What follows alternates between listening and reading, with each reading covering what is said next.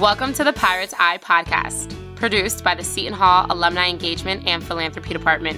I'm your host, Bianca Velez, class of 2010 alumna, and Director of Alumni Communication and Digital Engagement here at Seton Hall. Each month, I'll be sitting down with an alumnus to talk about their career, their life journey, and the role that Seton Hall has played in getting them where they are today, or continues to play.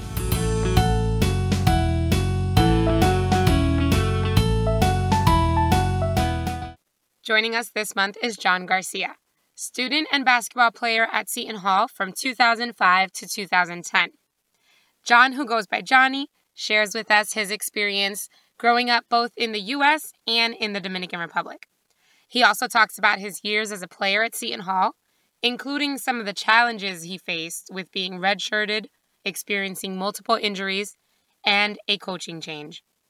The one thing that will always stand out to him through it all: the feeling of being home when he was on campus, and the endless support he felt from the university community. Let's dive into this interview.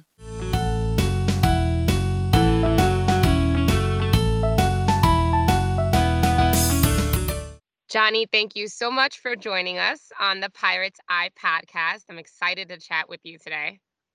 Hey, Bianca, long time no speak, long time no see. Back when we was young whippersnappers at Seton Hall, trying to figure out a way in the world. Now we're just semi-middle-aged whippersnappers, semi-figuring out our way in the world. That's right. It's like we go way back, but also not too far back. Like it hasn't been that long. I mean, it feels like it was just yesterday, but if you look, it's crazy that it's really been 10 years. That's right. So I'd like to give our listeners some context. As we record this chat, Seton Hall is in the midst of celebrating Hispanic Heritage Month, and I actually sit on that planning committee. Awesome. And as the committee chatted about how to best tap into all of our tools to celebrate the month, I said it would be a great idea to use this episode of the show to do that. And my colleague over in athletics, Roberto Sasso, then recommended you as a potential guest. Yeah, I'm honored about that. That's Yeah, I'm happy to have you on the show. And as you just alluded to, we actually attended Seton Hall together. So we go way back. Way too far. No, not that back. It's not that far back. As far back as my hairline has gotten since I graduated. And you're actually a former basketball player. I haven't had previous players on the show yet, so this was a perfect fit. Yeah, that worked out. So we spoke a couple of days ago just to do a quick pre-chat before this episode. And one of the questions I asked you is about your name preference. And you shared with me this great story about how your name is actually Johnny, not John, as we all know you to be. So can you share a little bit of the background on your name? It's funny because when you're growing up, you become insecure about like such dumb things, like little things. And one common thing I've seen is names, like your name, like people who have like Hispanic names, or you know what I mean. You have certain names. Like for me, my name has always been Johnny, but if you say it in Spanish, it's Johnny, right? Johnny. That's the way it's pronounced. Right. I'm named after my father. My father's name is Johnny. And the funny thing about that is that I never liked Johnny, because I always looked at it like that's supposed to be like, that's like a small person's name, you know what I mean? And people who don't know me, I'm 6'8", 260 pounds. Right. Like, yeah, I don't look like a Johnny, you know what I mean? Like I look like a John, strong, you know what I'm saying? Strong, rough John, right? But the funny thing about it is that I actually ended up, if you really consider it, I was named after the famous merenguero, Johnny Ventura, because that's who my father was named after. He was named after Johnny Ventura. So by extension, I'm named after Johnny Ventura as well. And, I always get a kick out of that because when I got to Seton Hall, it became, they ask you, like, when you first get there, like, what name are they going to use, for media, for, what they're going to put in the media guide. And they make, put the name that you want to put.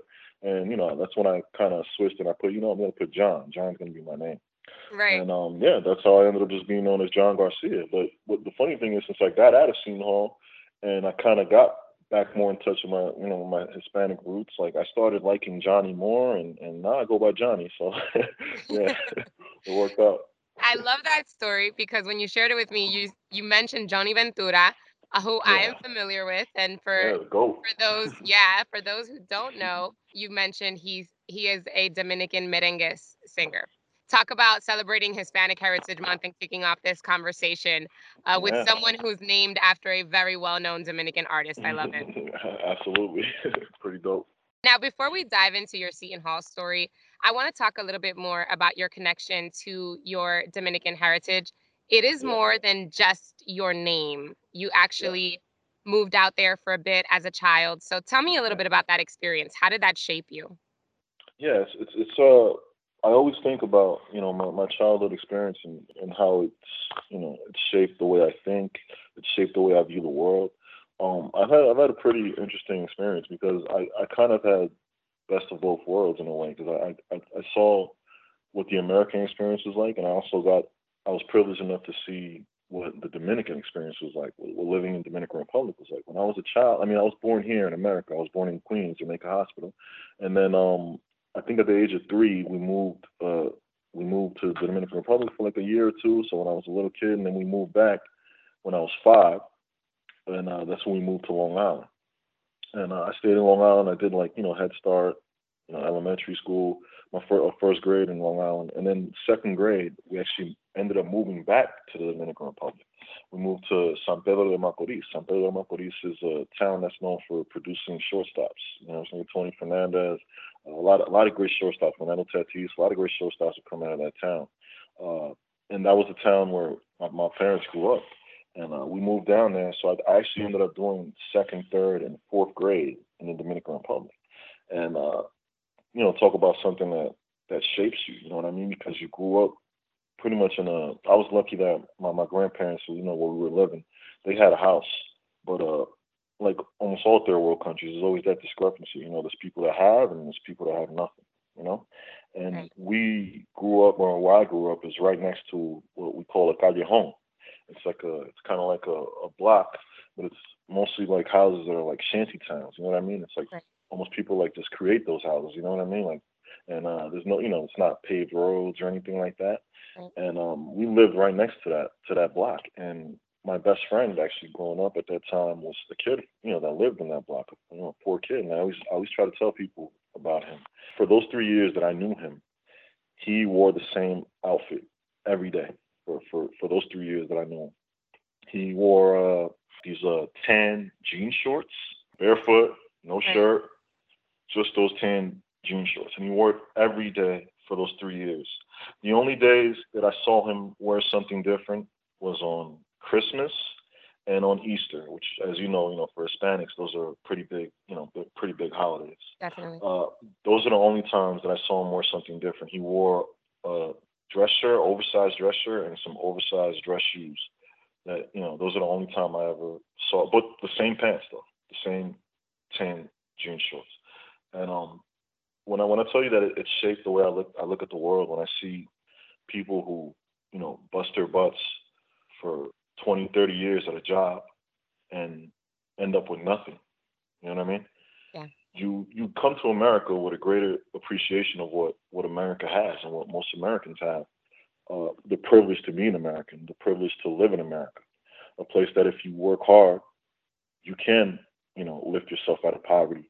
You can create a future for your family. I saw both sides of that coin. I saw America where you're here and you have to work 40-hour jobs, sometimes 2 or 3 jobs, just to take care of your family, and you will have advancement in your life.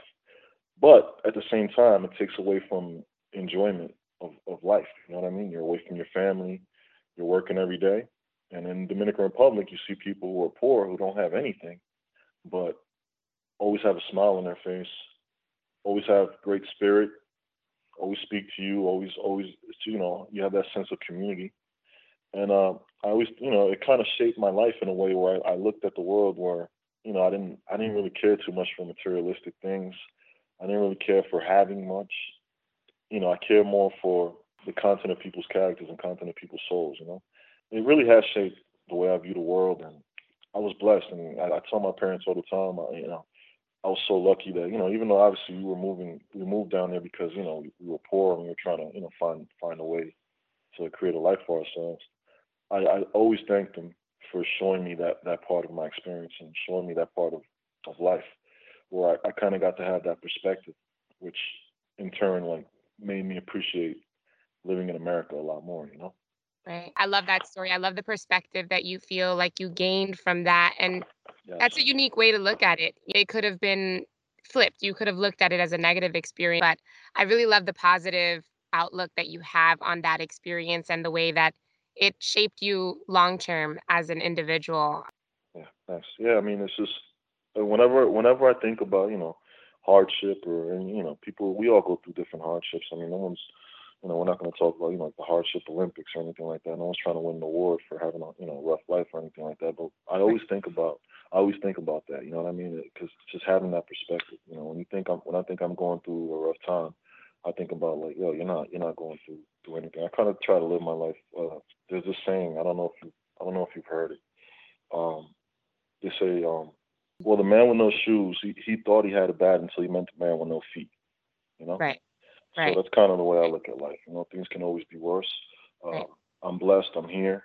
My life, has had some hardships just like everybody else. But as long as you're breathing and you're kicking and, you have a positive outlook on life and you keep moving forward, I think, you can always advance and create a good future for yourself. Absolutely. Now, some of those hardships for you happened at Seton Hall, and we're going to get into that. But first, let's talk a little bit before Seton Hall and the Hmm. road that got you to the university. Eventually, you moved to Brentwood, Long Island, where Yes. you casually pick up basketball. Tell me about that. Well, being Dominican, it's kind of like stamped on us from the beginning. I mean, they put a glove in our, in our playpen. And my father was a big baseball player. He actually was actually very very talented. He actually grew up playing with Tony Fernandez. He knew Tony Fernandez, who was a great player in the majors, and he loved baseball. Obviously, he loved basketball as well, but baseball was always his first love. And of course, they tried to push me in that direction. When we moved back to Brentwood, we were lucky enough that my aunt, my mom's older sister, she was a teacher, and they had moved from the city, from Queens, and they had just bought a house in Brentwood, and they had a basement for us. So like, a nice little 2-room basement downstairs, and we were blessed enough that we were able to move into that house, and talk about another culture shock. You go from living in a third world country or living in a poor area in Jersey, which we lived in for like a year, uh, to moving to the suburbs, to having a backyard and having a basketball court. And Right. that's where I was introduced to basketball. I was lucky. I had two older cousins, and those 3-on-3s in the backyard, 2-on-2s in the backyard, me getting my butt kicked, and they were older than me, shaped, shaped me and drove that competitive spirit. But I was playing baseball at the same time as well. I was a decent baseball player too. I was a pitcher. You can believe that. At all the youth leagues, my mom made sure to bring the birth certificate along just in case people were complaining. We used to get that a lot. Were you How old is tall that at an kid? early age? I've been tall my whole life. There's never Oh, been a wow. time where I wasn't the tallest kid in class, Oh, which wow. is kind of strange because if you look at my family, we really don't have like before me, there was really nobody above 6 feet. My mom is about she's kind of tall for a woman. She's about 5'7", 5'8". My Okay. dad is average. She's about 5'10". But then you look at my grandparents on my dad's side. I mean, they're really short. And then my grandparents on my mom's side, I mean, they're short as well. Really, there's no. I really don't get it. I do remember that there's this milkman that used to come around. He was pretty Oh, tall. no. I'm gonna tell your mom. But I don't know. I'm not think I'm ready to have that conversation with my mom yet. But yeah, I've always been the tallest guy in class. It was something that what happens is you grow up and you're tall for your age, right? And then it becomes a point where you're tall for life, for like a human being, and that didn't hit me till like seventh or eighth grade when I was like 6'2".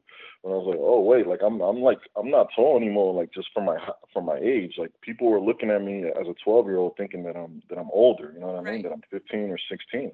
Right. And so I used to get that all the time, that I was a ringer, and all my basketball tournaments, and I always made sure my parents, they got blessed them. They'd always bring a copy of my birth certificate just in case.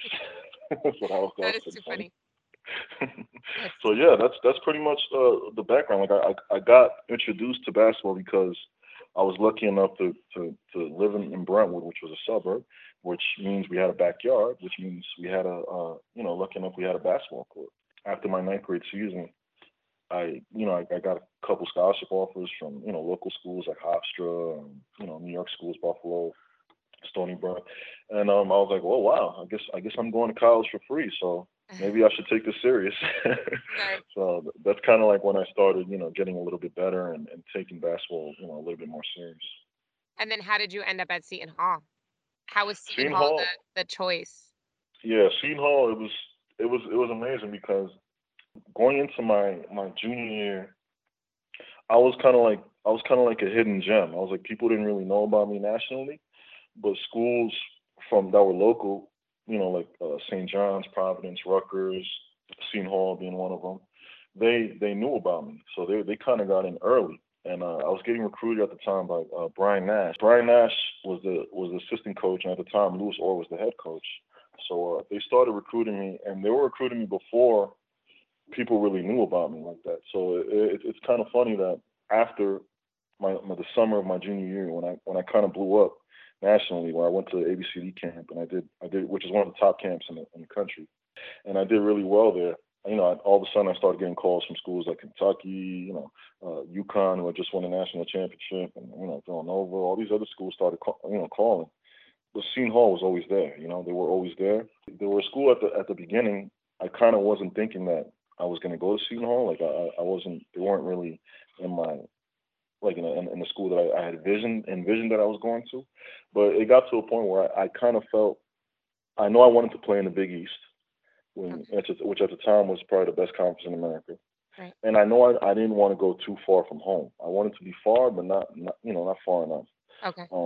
So Seton Hall ended up being one of my top five choices at the other end. Seton Hall, Villanova, Connecticut, Pittsburgh, and St. John's were my top five schools at the end. And I remember Coach Orr came to visit one time, uh, and the way he was, the way he carried himself as a person, he just felt like a father figure. He felt like somebody that I could trust. You know, the rest of the coaches, they kind of felt like they're just trying to sell me a bill of goods. They're just Yeah. trying to do whatever they got to do to get me to come to their school. Right. Coach O was very personable. He just felt like somebody I could trust. Right. And when I went to campus, and I as soon as I walked in, and I kind of felt the environment. How Seton Hall is. It's like a home. Like it feels Yeah. like you're home. You know what I mean? Okay. It doesn't Yeah. feel like you're at school. It feels like you're home. Definitely. It always has that sense of community that I loved. And I felt home when I got there. I just felt home. I felt comfortable. And if I said, you know what, this is the school for me, and it was a tough decision, but it ended up being the best. It's funny they tell you up to that point in your life, it's the biggest decision of your life, Right. and it's correct because it ended up, people who I would have probably never met if I would have went to another school, and they end up becoming your best friends and people that Yeah. you care about deeply. And you know how it is. We still have a lot of those old friends from back in the day, and the Absolutely. people that I care about deeply. And I can't really say that about most people. Now, when you first get to Seton Hall, although you felt that community and that sense of belonging early on, Hmm. you still also experienced a little bit of culture shock. Yes, yes. So, what was that like, and what were some of the organizations or communities within Seton Hall that helped make that Mhm. transition smoother for you? When you first think about going to college, there's always that stereotypical view of what college is. So I come from from Brentwood, Long Island, which is actually probably one of the most diverse communities on Long Island. Right. It's a place that has a lot of Hispanic people, a lot of African American people, a lot of Middle Eastern people. It's just a diverse community.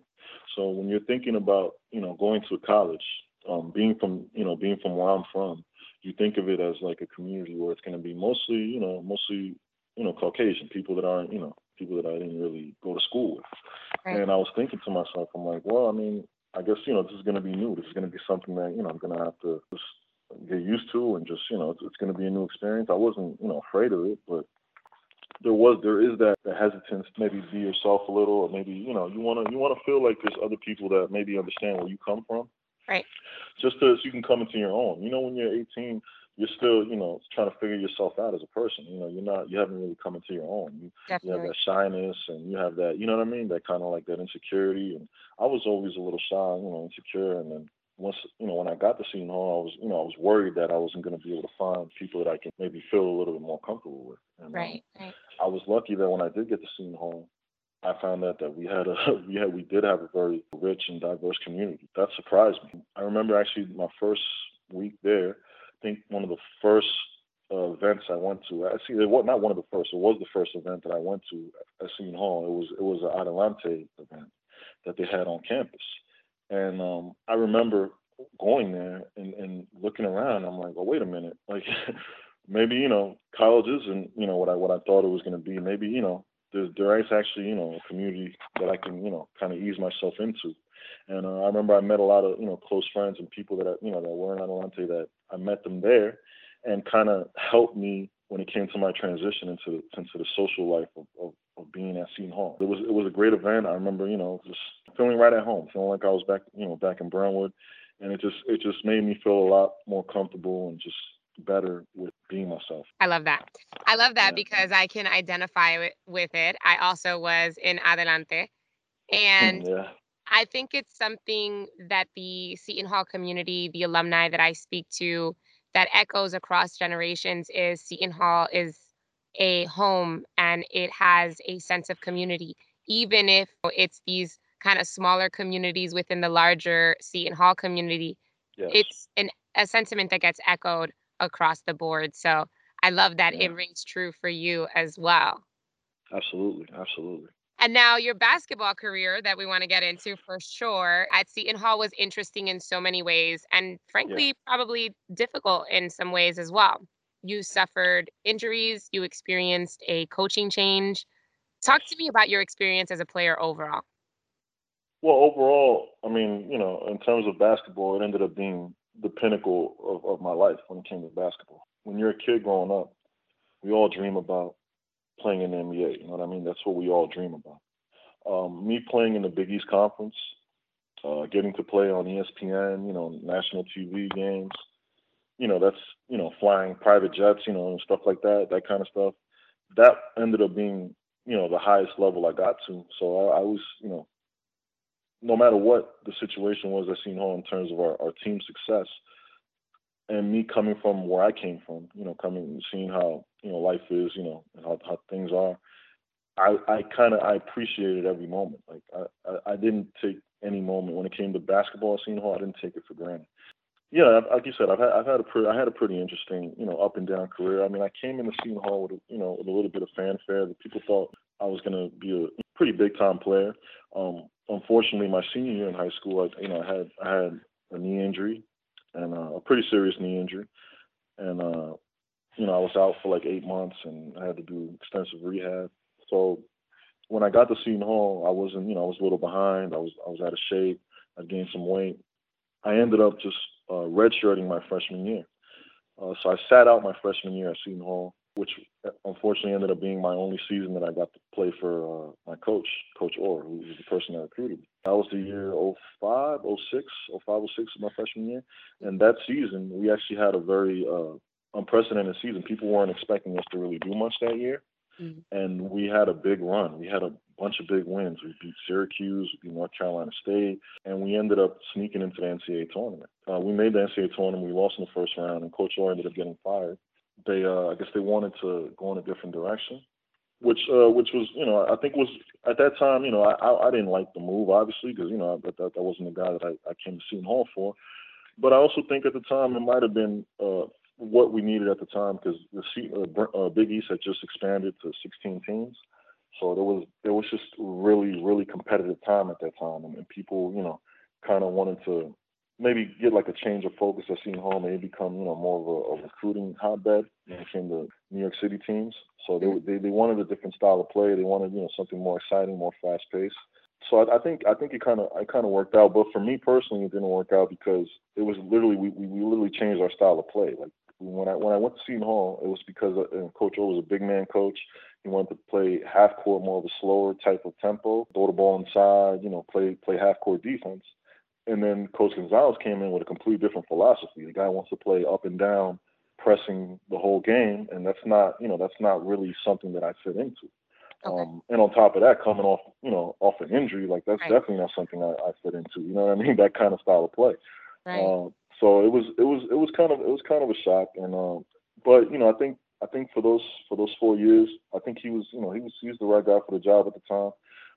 We were very competitive. We were always a middle of the road bubble team, a team that was one win, one good win away, one bad loss off our resume from making the NCAA tournament. Yeah. So we were always competitive.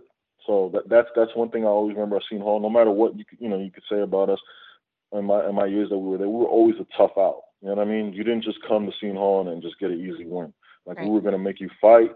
We were going to scratch and claw for everything we had. We did kind of bring that onto the court, and that was my mentality as a player as well. Because once I got injured and I just was kind of a step behind, and unfortunately I had bad luck. I kept getting injured. I got injured my freshman year, and then I got injured again my sophomore year, Wow. and then I got injured again my junior year. So I had three surgeries before I turned 21. Three Wow. major surgeries in the same knee. So it's just, I had a little bit of bad luck. It was tough to deal with mentally, but the one thing I always remember and that I always cherish is that even though I was going through all those personal hardships in terms of, my health, the people at Seton Hall always embraced me, always supported me, never made me feel like I was a burden or if I was like I wasn't really, I was a disappointment. They never made me feel that way. They just appreciated the fact that I would go out there and play as hard as I could, and I tried to leave it all on the court for them.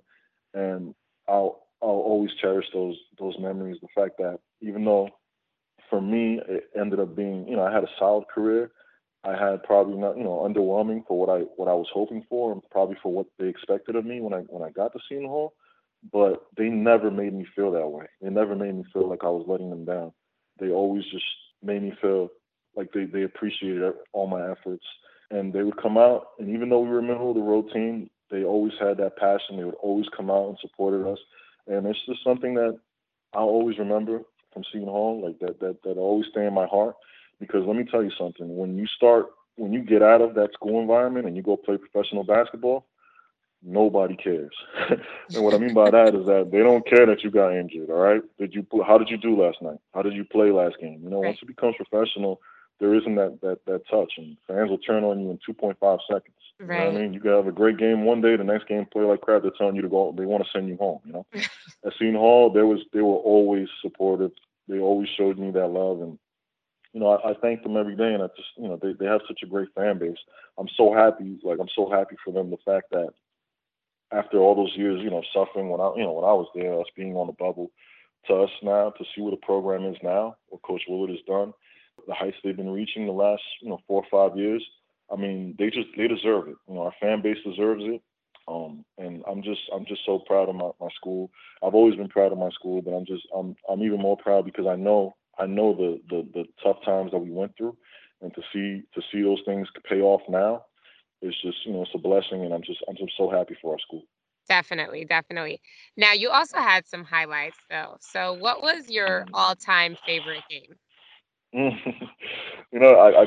go back and forth sometimes because the thing is, I always had good games against the schools that recruited me, and that recruited me pretty hard. So I always played well against St. John's.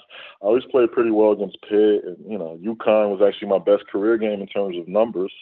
I had a pretty good game against UConn, but the game that I always remember, and it's for a few reasons. One, because uh, we're playing Rutgers, which of course is always a huge game. People who don't know, obviously anybody who's listening probably knows. It's a huge rivalry. Obviously, our neighbors to the south. Yeah. It's always a huge rivalry. So we went to the rack, and then playing at Rutgers, like it's one thing to play against Rutgers and play them at the rack. It's one of the toughest courts to play at. And I had a really good game. I think it was my senior year, it might have been. So I think it was my senior year. So that was 08-09. We played at Rutgers, and I had a double-double, and, I pretty much I did really well that game. And then we beat them on their home court, which is something that I am proud of when it came to my Seton Hall career. We did have a winning record against Rutgers. Yeah. we beat their butts most of the time, more times than not. They hit us with a pretty tough one my last year at Seton Hall, and they hit J.R. Inman hit a buzzer beater. But I think that's really the only time I think they beat us on our home court. But other than that, we pretty much dominated that series. So that game is always going to stick with me because it was a really raucous crowd.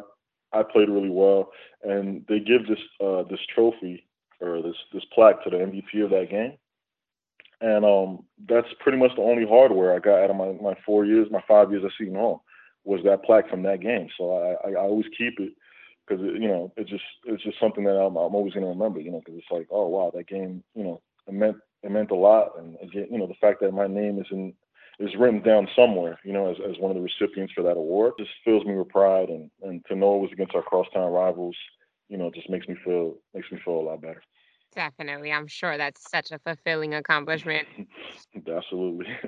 We started this conversation talking about your Dominican heritage and your days of living in DR. And Yeah. your post Seton Hall basketball career comes full circle with those roots. Tell me about how hmm you ended up playing basketball in the Dominican Republic and what that experience was like. Well, my last year at Seton Hall, I kind of, I was in a tough spot mentally because physically I was really deteriorating. My knee problems were causing back problems. So then it was just a constant struggle. I was always going through back issues, and then any athlete who's had issues with their back can tell you that it's really debilitating. And I was going through that my whole fifth year at Seton Hall. I ended up losing my starting spot, and I wasn't really playing much. So I was kind of in my mind, my mindset was very like, oh, you get to a realization. It happens. I mean, It happened earlier than that. But every kid that goes to Seton Hall, anybody who plays high level basketball, you're always thinking about the fact that you're going to play in the NBA. We all thought that. Like Okay. all 12 of us in that locker room thought we were going to play in the NBA. You get to a realization around your second or third year where you're looking around and you're like, wait a minute, I guess this is, it's not going to happen. So you Okay. start thinking about the future. Subconsciously you start, thinking about, what your future is going to be. I had no plans of playing professional basketball. That was not something I thought I was going to be able to do when I got out of Seton Hall. Um, it was crazy because it was kind of like a lifeline. Like after the season ended in 2010, we lost in the first round of NIT to Texas Tech, which ended up being my last career game. Hmm. Um, I think it was around March, so it was around the time NCAA tournament starts. So I'm sitting in my dorm room, and all of a sudden I get a phone call from this team in Dominican Republic, and they're like, "Yo, are you available to come play?" And I'm like, what are you talking about? Like available to come play? Like I'm in school right now. Like this is spring semester. Now, mind you, since I went to Seton Hall for 5 years and summer school, we always had to do summer school. So our credits were like by the time I got to my fifth year, spring semester, I literally had one class, and it Okay. wasn't even I didn't even need it. Like it wasn't even a class that I needed. You know what I mean? Like it was Okay. just I just had a class because you have to be enrolled in the class. Right. So they called me like, so you're available to play? I'm like, what are you guys talking about play? And then so I got called by this team in Santiago, Dominican Republic, to come play. And I literally just like, okay. It was literally just like that. It was such a spur of the moment decision. I was like, okay, I guess. Here, we'll give you $3,000 up front. Just take this plane and come play. And I'm like, all right, cool. Boom. Got on a flight. The next day, literally the next day after I got off the flight, like I got home, I got there like at 8 o'clock at night. The next day we had a game. Like there was no practice. I was just there for like half a day. Real No Dominican, way. real Dominican. Like half a day of practice. Like, oh yeah, these are our plays. So yeah, here, go out and play.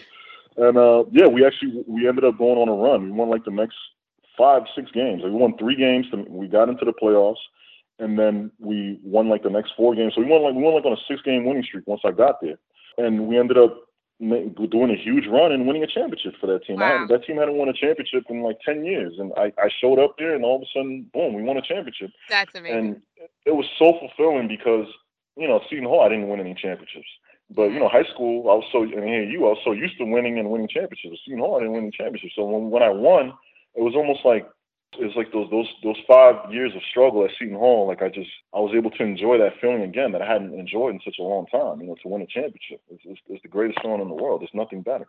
And the thing about that is that me being Dominican and having Dominican parents was a huge advantage because what happens is most countries you can only bring 2 imports per team, and an import counts as somebody who's not a native of the country. You know what I mean? Most of the times, what they do is they bring Americans because Americans are the best players. So most teams that's what they do. Me having Dominican parents, I count as a Dominican. Oh, We call them Dominican Yorks. You know how you say right. about people from Dominicans from New York, Yeah, Dominican York or whatever, right? That was the name for them. Even if you weren't from New York, they called you Dominican York. exactly. You could be from LA, like yeah, Dominican York. Nah, Right. I'm from Cali. What are you talking about? Just like anybody in DR, they say they're going to America. Where they They're going? going to New York. Para Nueva York. Yeah. No matter where you're going, like you're going to Nueva York. But yeah, so like I got so I was blessed. I was like, oh wow, you can play here as a native. So not only was I a native, but I was also a hot commodity because I'm a native with American talent. You know what I mean? So that pretty much opened the door for me being able to play in Dominican Republic as long as I wanted, pretty much. You know what I mean? Because Wow. there always going to be a need for Dominican players who count as Dominicans, so you don't take up a roster spot for import. You count as Dominican and you're an American talent. So yeah, that pretty much opened my eyes. Like, oh wow, so I can still play pro basketball, and that's what ended up happening. I ended up playing professionally for the next 6 years, 7 years. Something that I didn't think I was going to be able to physically do. It was pretty much it extended my career, but what it also did it extended me living in a fantasy world. You know what I mean? You're away from the real world, so you're still kind of living that dream. You know what I mean? That basketball player's lifestyle, very nomadic lifestyle, not really establishing roots, going from town to town. In Dominican Republic, every single town has its own league. The league that I was a native from is in Santiago, but there's other leagues in the capital, Santo Domingo, those places, Puerto Plata. There's leagues everywhere. So you can literally play all year round. 'Cause after one tournament ends, another tournament starts. So you can play, every tournament usually lasts around 2 months. So you could literally play there all year round. So that's pretty much what I was doing for 6 years. I in one tournament, then go play somewhere else. But like I said, you're still kind of living in a fantasy world because yeah, sure. I was taking care of business. I had money and things to take care of, but Right. you're still you're kind of still in that rut where you're not really advancing much. You know what I mean? Sure. I was lucky. I got to play because of the Dominican leagues actually did pretty well, and I got a couple of contracts. So we skipped over the one. My first contract when I got out of Seton Hall was to go and play in Europe. I went to Slovakia for about 2 months. I was in Slovakia, and then again in 2014 I did really well, and I got a contract to go play in Argentina, which is one of the top leagues in the world, but in South America is definitely the top league. Oh, wow. Yeah, it's one of the top leagues. That's where Manu Ginobili played. All these guys, they come out of Argentina. They're playing in the NBA. Scola, they all Oh, play in that league. I got to play in Argentina for about 2 months, and that was a beautiful thing. But other than that, I was mostly in the Dominican Republic, and it extended my career because I didn't think I was going to be able to play that long.